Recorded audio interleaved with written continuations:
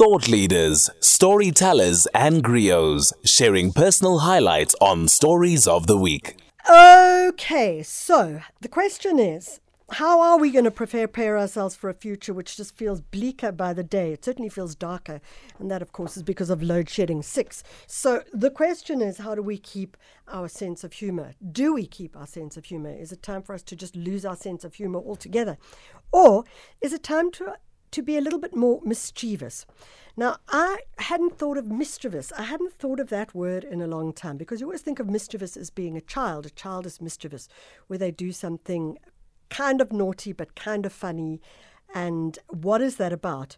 And there was a brilliant article in the Business Live on the website, businesslive.co.za, called In Solemn Praise of Mischief. Alex Moran is a Leverhulme, Dr. Alex Moran is a Leverhulme Early Career Research Fellow, and he's from the Faculty of Philosophy at the University of Oxford. It's with great delight that we're going to talk about how we need humour and what it means to be human with humour, wit, and even mischief. Alex, thank you so much for joining us. Thank you for having me. Good morning. What a great read, and it certainly lifted my spirits when I read it. I wonder if you could just first briefly explain to our listeners the difference between being mischievous and between humour. Sure. So I'm glad you liked the article. I suppose being mischievous is just one way of several ways of sort of acting out a sense of humor, or of having a sense of humor. You know, you can be humorous in various ways. You can tell jokes. You can, pull silly faces. And one way is to be mischievous. The question, of course, is what exactly it is to be mischievous. You mentioned before that you associate this with something children do, and in a way, that's right. Children are mischievous, but I think children often have an excellent sense of humor, and it's a shame that many of us lose that as we grow up. And I think adults can be mischievous too, as the article brings out, and often to sort of great effect, to the delight of those around them. So let's talk about the function of being mischievous in society. And the reason I say the function is because I think that it may offer us the ability to breathe differently, and I don't mean that physically, but also maybe physically, but just to take a deep breath when things are really, really tough around us. How does it work, and how can it play out in a world when things are very difficult? No, I think that's absolutely right. So, I mean, we do live in a world where people are in many ways anxious about jobs, anxious about all sorts of things. And one way of kind of coping is indeed via having a sense of humor and, as I'd like to put it, being silly and being mischievous. And that can really be one way to, as you put it very nicely when you say to sort of take a breath and remember that, we're not just on the planet to work. We're also here to have a good time. And I think one way of doing that is through mischief and humor. But I also mentioned in the article, you asked, part of your question was what the function of mischief might be. And I think it can have various kind of specific effects. So one thing I mentioned in the article is it can have a sort of political effect. So I was thinking about satire. And I think you might think about satire as being a sort of political mischief. It's a way of poking fun at authority figures. I cite Jonathan Swift's case. His sort of satire is a great example. Even political protests of a certain kind can be humorous and to some extent mischievous.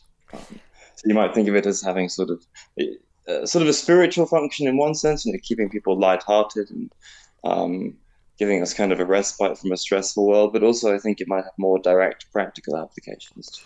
So, Dr. Moran, one of the reasons I really liked this article, well, there were lots of reasons, but one of them was this idea that it shifted my how I framed the concept of mischievous. That I've often thought if someone says, oh, that person is really mischievous, that there might be something mean-spirited in its approach. And yet what you say quite clearly is that to be mischievous is not necessarily a mean-spiritedness. It might be something slightly naughty or slightly different, but it doesn't have a mean spirit to it. Absolutely. I think And this is a point that I spent a while thinking about, but the conclusion I came to is that, at least as I understand it, mischief very much isn't mean-spirited. In fact, there are various kinds of troublemaking, and mischief is just one of them. When your troublemaking becomes, if it's causing too much damage, or if it's mean-spirited, or if it's out to hurt somebody, I think at that point it's no longer mischief. I think it's something more serious and more unpleasant. I think mischief is by nature light-hearted, and that kind of prevents it from being, mean-spirited.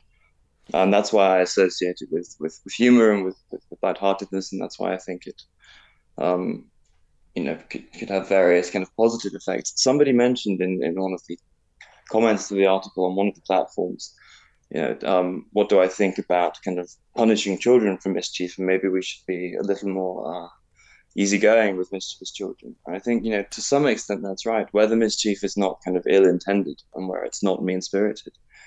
Perhaps to some extent in children it can be at least tolerated, if not encouraged.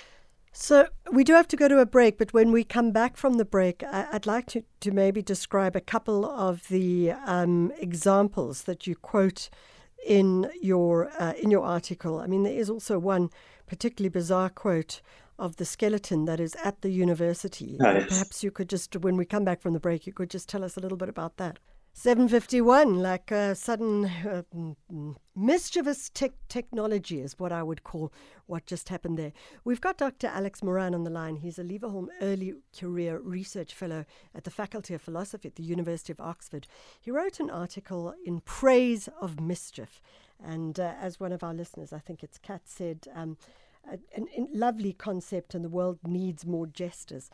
And the concept was how we look at mischief, what it is, and how it may even impact our really being human as well. I've asked Dr. Moran to give us an example at the university that I think is bizarre, but also I imagine makes people laugh when they think about it. Right. So the example you were bringing to mind is of Jeremy Bentham. He was a utilitarian philosopher. He's often mentioned as the so-called spiritual founder of University College London. He wasn't actually one of the founders, but some of his ideas seem to have influenced the actual founders. And so I was a student there many years ago.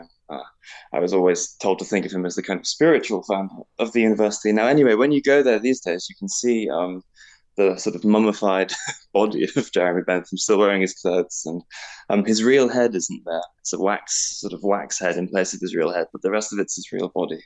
Legend is they drag him into meetings once a year, and he has a vote on certain important matters. I'm not sure if that's quite true.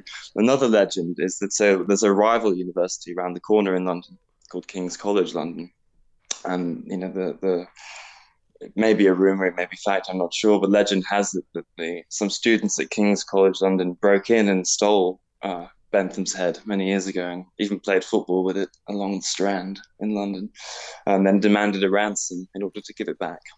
And I think sorry, please. No, I'm just like, I mean, I listened to that story and I think that I don't even, is that mischievous or just completely plain bizarre?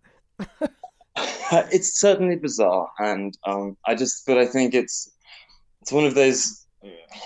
I used it as an example at the beginning because I think partly because it's amusing, and partly because, and as you say, bizarre, it gets people hooked. But also, I think it's a nice instance of nobody's really harmed, right? There's nothing mean-spirited about it. Yeah.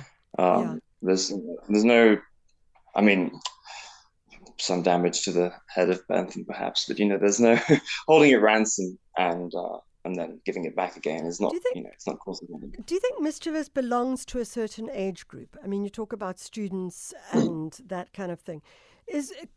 Could people in their 50s and 60s be mischievous as well, in 70s and 80s? I'd like to think so. And I could take another example from the article. So there's a story about a figure in Chinese Buddhism, about the monk called Budai, and he's known for his pranks and mischief. And what he's said to have done is sort of as he's dying in old age, knowing he'd be cremated, stuffed his pockets with gunpowder and fireworks so that he'd sort of explode on the funeral pyre, and his followers would be sort of amazed and shocked As to he burst out laughing. exploded into fireworks.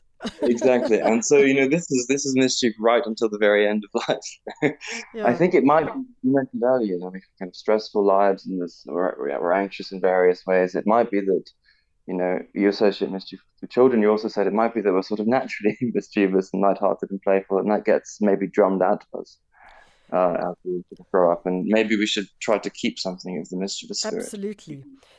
Dr. Moran, one of the things that you do write about is that possibly mischievous, which requires humour and wit and just a deep knowledge of who we are, may also be at the root of science, that it could be considered as something which helps us in how we work in scientific frameworks as well.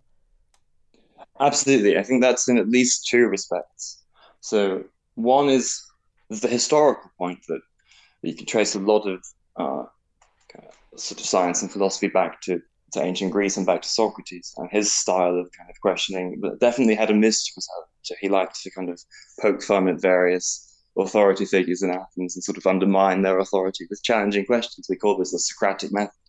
We wouldn't have a lot of sort of science and art and philosophy if it weren't for that. But secondly, and perhaps more importantly, I think it, to be mischievous in part is to be prepared to challenge authority. You have to be sort of willing to get in trouble, right? And I think that's also essential to the advance of science and philosophy. You have to be prepared to challenge received opinions, Yeah. existing forms of authority. And I think without that, there's no real progress. I mean, the idea that you have to be willing to get into trouble is so interesting because, in fact, one of our listeners has written a WhatsApp to say, but unfortunately, nowadays, with all PC and people's rights, people quickly become offended. And so those who are mischievous often become targets for legal action, even if they're critical thinkers. And I suppose you're right, is that you have to be willing to get into trouble as a mischievous thinker.